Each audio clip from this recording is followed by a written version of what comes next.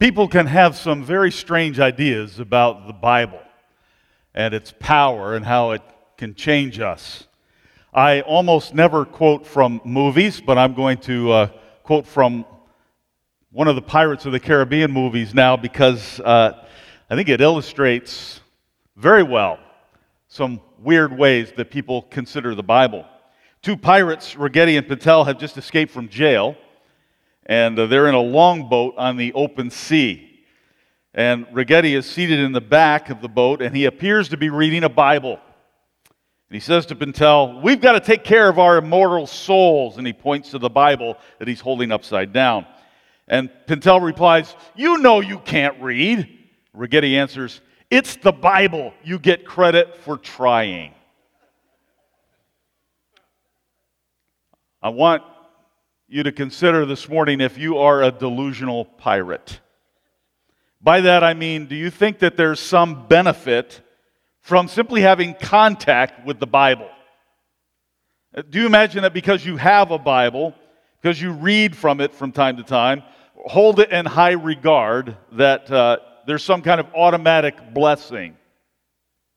It's very easy to have a wrong view of Scripture, to be deluded about it.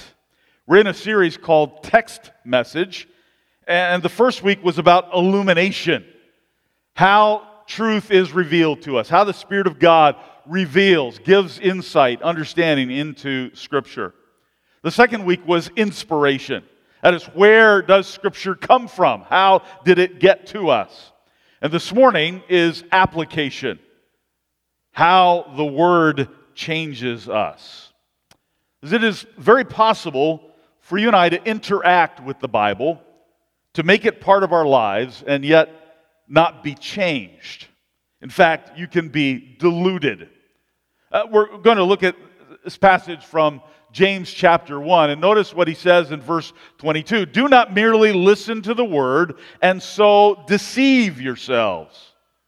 The word deceive, the Greek word is paralogizomai, and it means to be deluded.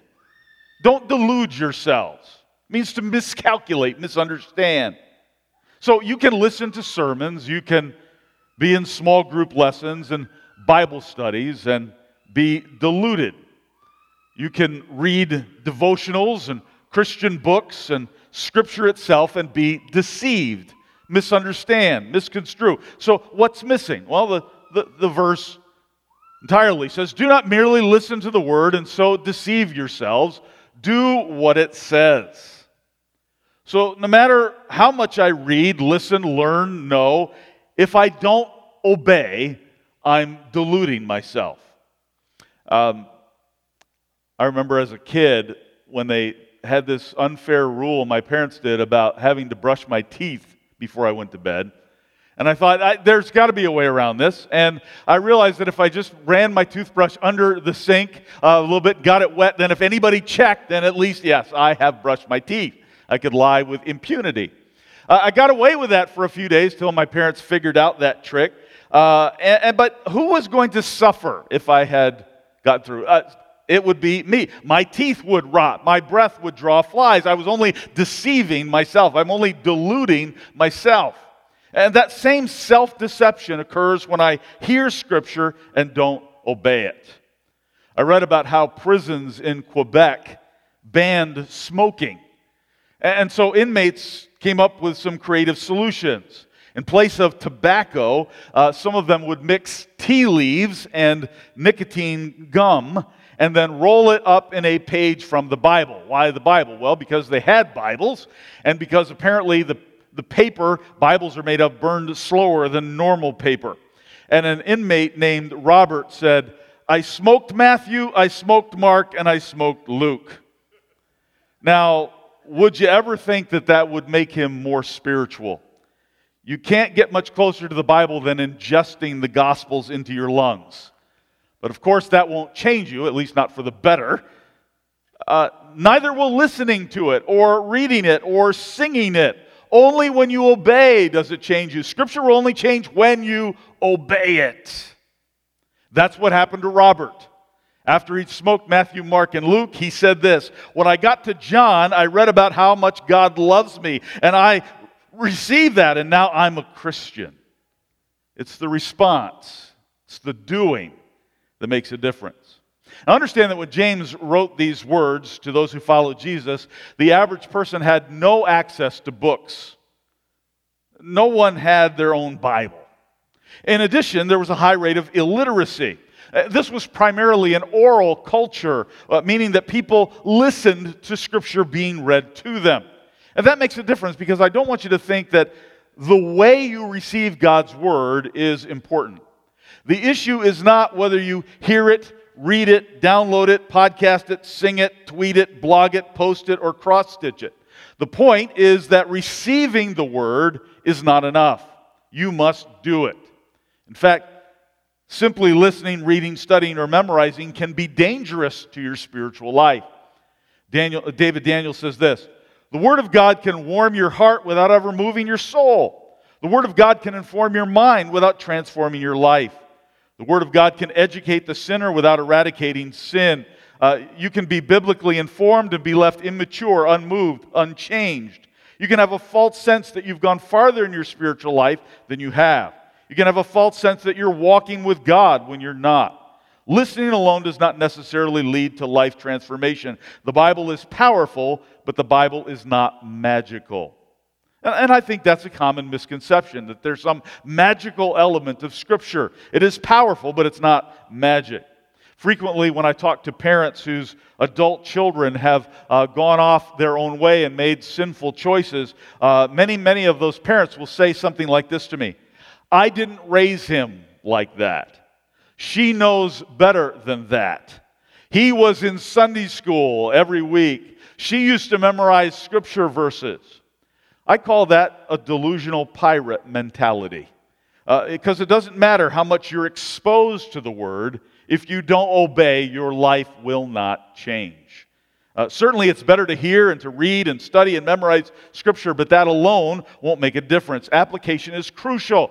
Look how James, very familiar illustration of this, he says in verse 23, "Anyone who listens to the Word but does not do what it says is like a man who looks at his face in a mirror and after looking at himself goes away and immediately forgets what he looks like.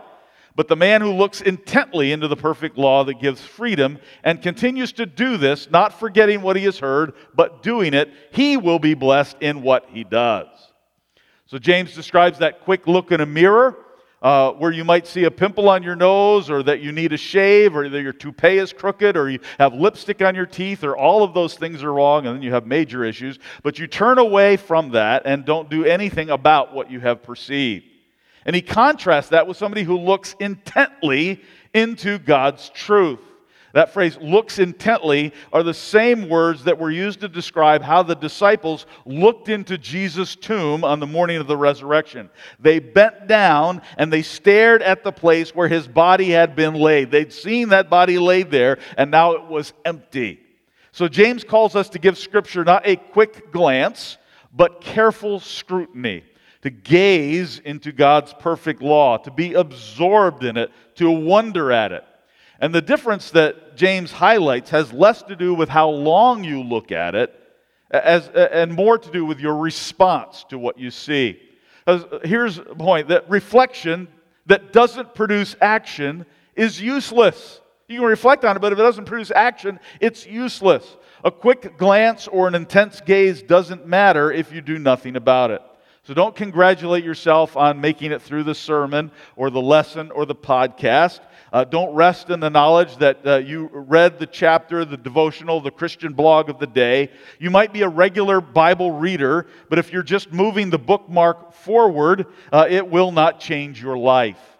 The Bible is God's mirror. And no one else may have the guts to tell you what you're really like. But if you look at Scripture, you'll notice what needs to be changed. And we avoid that.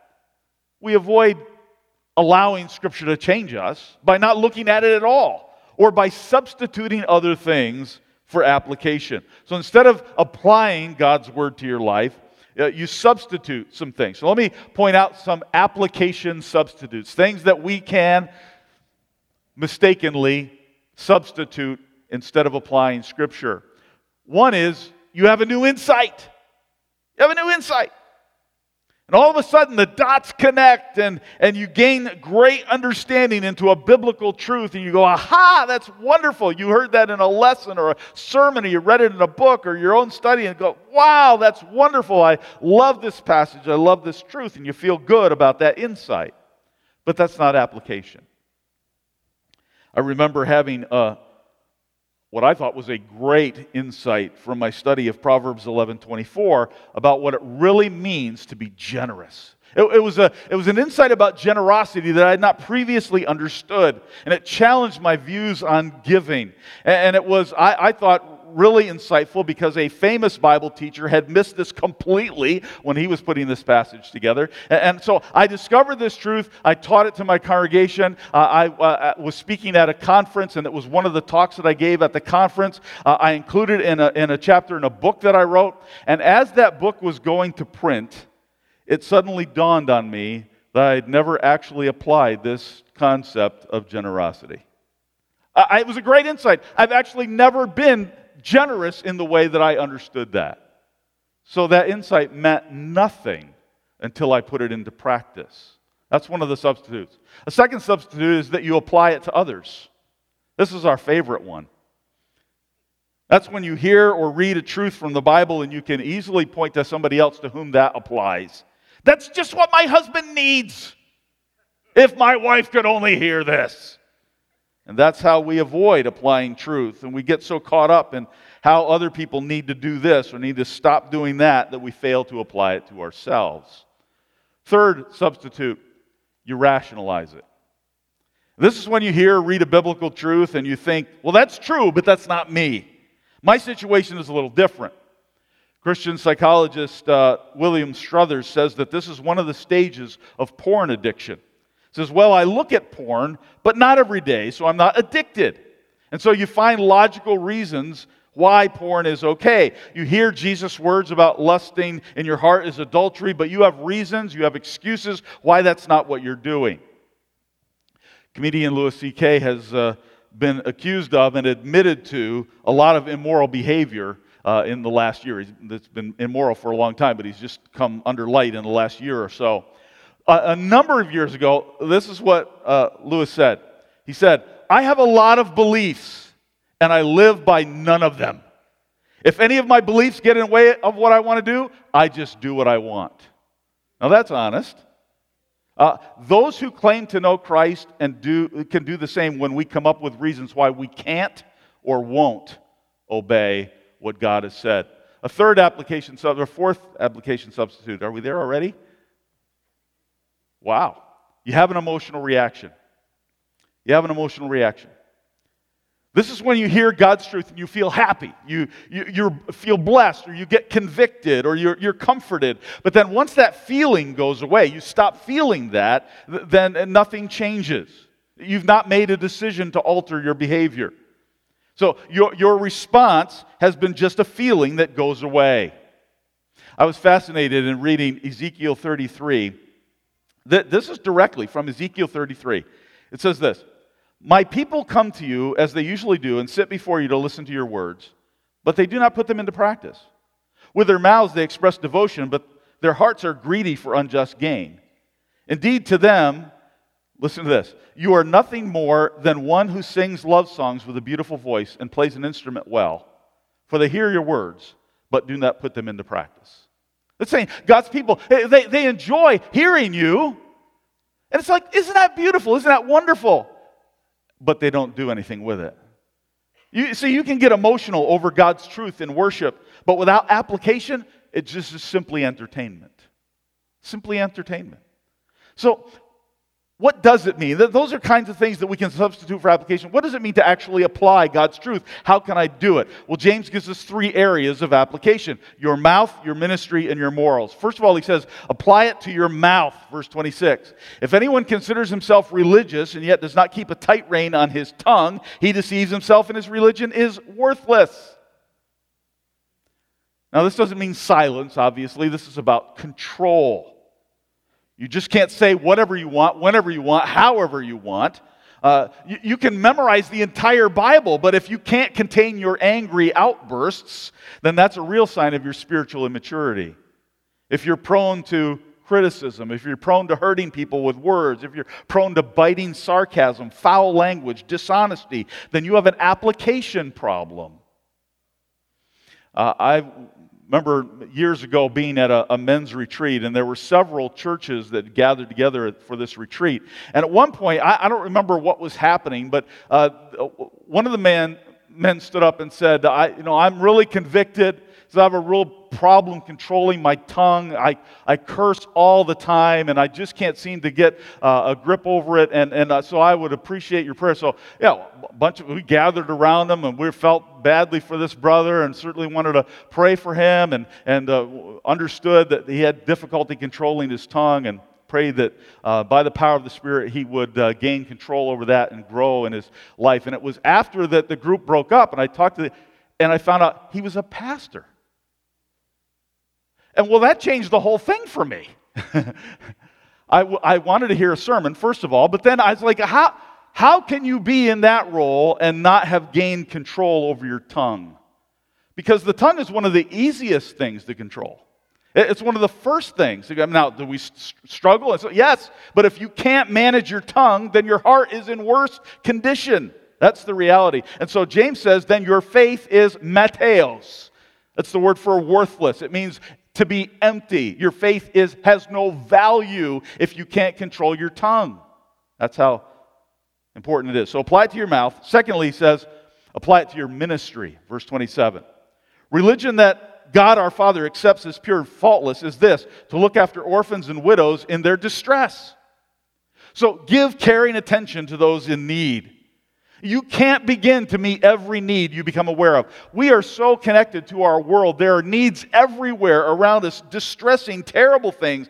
We can't meet every need. But as the people of God, we must not avoid or ignore the people God puts in our path.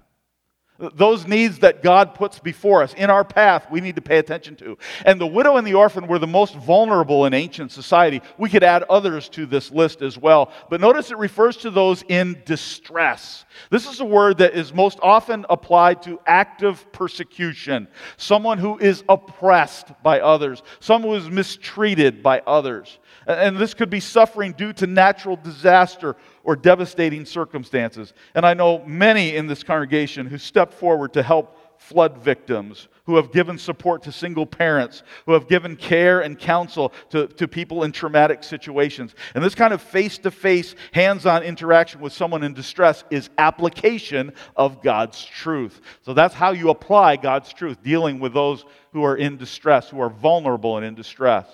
Third, apply it to your morals. He says also about this pure religion that is to keep oneself from being polluted by the world. Verse 27. So to claim to know God and then to live in persistent and unrepentant sin is a lie. Who are you when no one else is looking?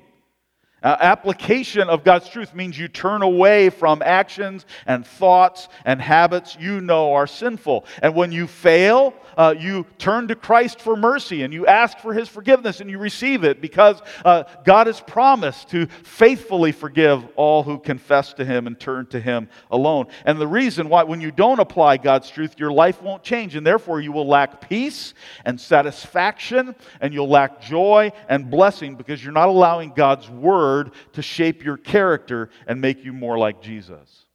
Now, about 600,000 people have heart bypass surgery every single year in the United States. Well, the bypass is a temporary fix. And patients are told that they must change their lifestyle. They must quit smoking and drinking. They must exercise and reduce stress and change what they eat. And in essence, doctors are saying change or die. Now, you would think that would be enough motivation for change. But sadly, 90% of those patients make absolutely no change in their lives. They keep smoking, they keep eating cheeseburgers, they keep sitting in a recliner, and they in effect choose death. If you don't apply God's Word to your morals, you are refusing to change. Your spiritual life will never be healthy and strong. It will be lethargic and unproductive. Your religion then is without value, verse 27 says, and without the blessing of God. So, Those are some substitutes why we don't change. Those are reasons what we need to change to do. Why don't you change? Why don't? What keeps you and I from changing? What keeps you and I from applying the truth of God? Well, if we back up a few verses in James chapter 1, there are two reasons pointed out. One reason why you don't change, you don't belong to Christ. You don't belong to Christ. You say, well, I'm changing because he says, verse 18, he chose to give us birth through the word of truth. See, without Jesus, you are spiritually dead. You have no place for the word of God. You don't desire it. You don't love it. You don't understand it. Before you were born again, your heart is full of other things that keep out the word of God. You have no need of it. But he's given you birth through the word of truth. That word of truth, what is that? Ephesians 1:13 says the word of truth is the gospel of salvation. He gives you birth through the gospel of salvation. That's the word of truth. And that gospel of salvation is that you and I are born into this world separated from a holy God by our sin. And the gospel is the good news that God has reached out to you in love through Jesus. By his sacrifice on the cross, his resurrection from the grave, Jesus opened up the way. He paid the price of sin for all who believe. He gave us a new birth, a new life, a new identity. That's the word of truth. It's not enough for you to simply know the facts. It's not enough to just believe in God. Even the demons believe in God. It's not enough for you to be a good person. You must apply this truth. You must abandon hope in all other ways of saving yourself and cling to Jesus, the gospel of salvation. Cling to him, and without that, you will never change. No matter what you know or claim to believe, apart from putting your faith and trust in Christ alone, you are lost. And until you are reborn by the word of truth, God's word will not change your life. Now, but for those of you whose trust is in Christ alone, why don't you change? James gives us a second reason. You don't welcome the word. You don't welcome the word. He says, humbly accept the word planted in you. Humbly accept it. See, the word of truth that saves you doesn't go away. It's implanted. And for that word to change you, you must continue to welcome it. You must continue to give it room and space and invite it into your life. Now, 2 weeks ago yesterday, our oldest daughter, her husband, and their 3 children drove from Cincinnati to come and visit us.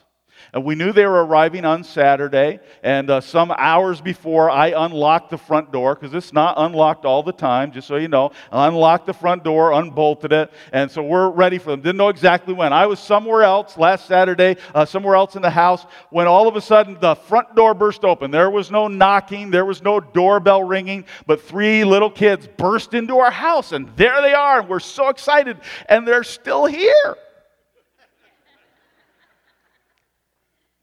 We invited them in. We made space for them.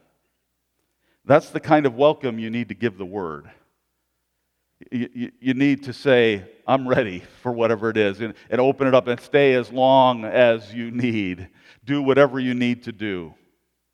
If you belong to Jesus, the word of truth is implanted in you, but for your ongoing enjoyment and health and growth, you must keep welcoming this written word into your life. To accept it humbly means you need to be ready to submit to it. Now, for a couple of years, I worked as an editor. During that time, I wrote countless magazine articles and columns and books and blogs and edited them and all the rest. As a result, people who know that about me, family, friends, acquaintances, perfect strangers, have asked me many, many times to edit the book that they've written. And so just to tell you up front, I've put an end to that just in the last year. Don't bring me your memoir about your Cocker Spaniel. I don't want to read it. And the reason I put an end to it, there's a lot of reasons, but the main one is it often does not go very well. It doesn't. Because what most people really want for me to say is, this is perfect. I wouldn't change a thing. A few years ago, someone distantly related to me by marriage sent me a book manuscript and asked me to edit it. So I invested time and energy I did not have, because this is a family member. And I praised the good parts, and I suggested some changes, and I made some editorial corrections.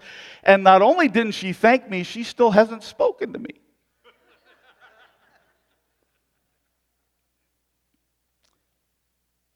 When I humbly welcome the Word, I'm inviting it to critique me. I'm inviting it to edit me.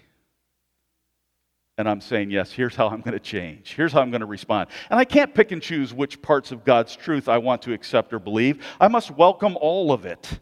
I can't compartmentalize and say, well, I'm going to accept what the Bible says about salvation, but I've got a business to run, so I'm going to ignore what it says about honest practices and fair wages.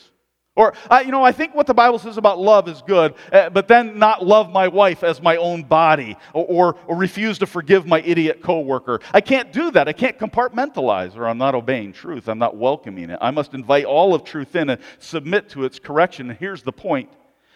If I humbly welcome the Word, my life will change. If I humbly welcome the Word, my life's going to change. So let me repeat that the starting point is putting my faith in Christ alone. Jesus said in John 5:24, whoever hears my word and believes him who sent me has crossed over from death to life. So when you humbly submit to the living word of God, your eternal destiny will change. You no longer face the punishment of God for your sin. Jesus instead takes all the punishment you deserve and gives you his righteousness. You become a new creation. And when that is true, then you have the power to change, to continue to grow, to be like him. And as you invite his truth into your life, it will shape you and change you more and more into the image of Jesus. Now let me get really real here in my own life. When I was a college sophomore, I realized that my spiritual life was drifting at best. And I got very convicted that pride and lust and foolishness were on the increase in my life, and that my attitudes and my reactions were often not honoring Jesus in any real way. And God brought me in contact with a small group of guys who, it turned out, had that very same concern in their own lives, and we decided to begin meeting together and hold each other accountable. We agreed, actually, to begin to memorize Scripture together. We each got a pack of cards with Bible verses on them, and we worked on those cards every day, and we'd get together and test each other on these memory verses. And we've been doing that for about a month. We're college students. We're doing this on top of, well, I wasn't really doing other stuff, but I was doing this because I knew it was important. Been doing about a month or so when spring break came around.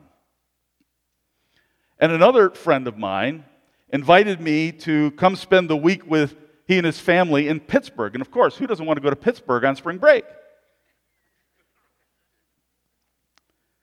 Well, there were a number of students from that area, and we carpooled in a large vehicle, all headed in that direction. And I was in the back seat sitting next to a girl that I only knew by sight. And all of a sudden, in the middle of that trip, she whispered in my ear an invitation. She offered to have a sexual encounter with me over spring break. And honestly, if that had happened just a month before, I might probably have said yes. But I had memorized 1 Thessalonians 4:4, which says, learn to control your own body in a way that is holy and honorable, not in passionate lust like those who do not know God. And so I whispered back to her, thanks so much. Please don't be offended, but I'm trying to live in obedience to God. I realized that there was really no way I could say that wouldn't be offensive, but I did. She also never spoke to me again. Now, was it important for me to memorize that scripture? Yes. But no matter how well I memorized it, if I didn't choose to obey it, life would have been different for me. This Word of God will change you.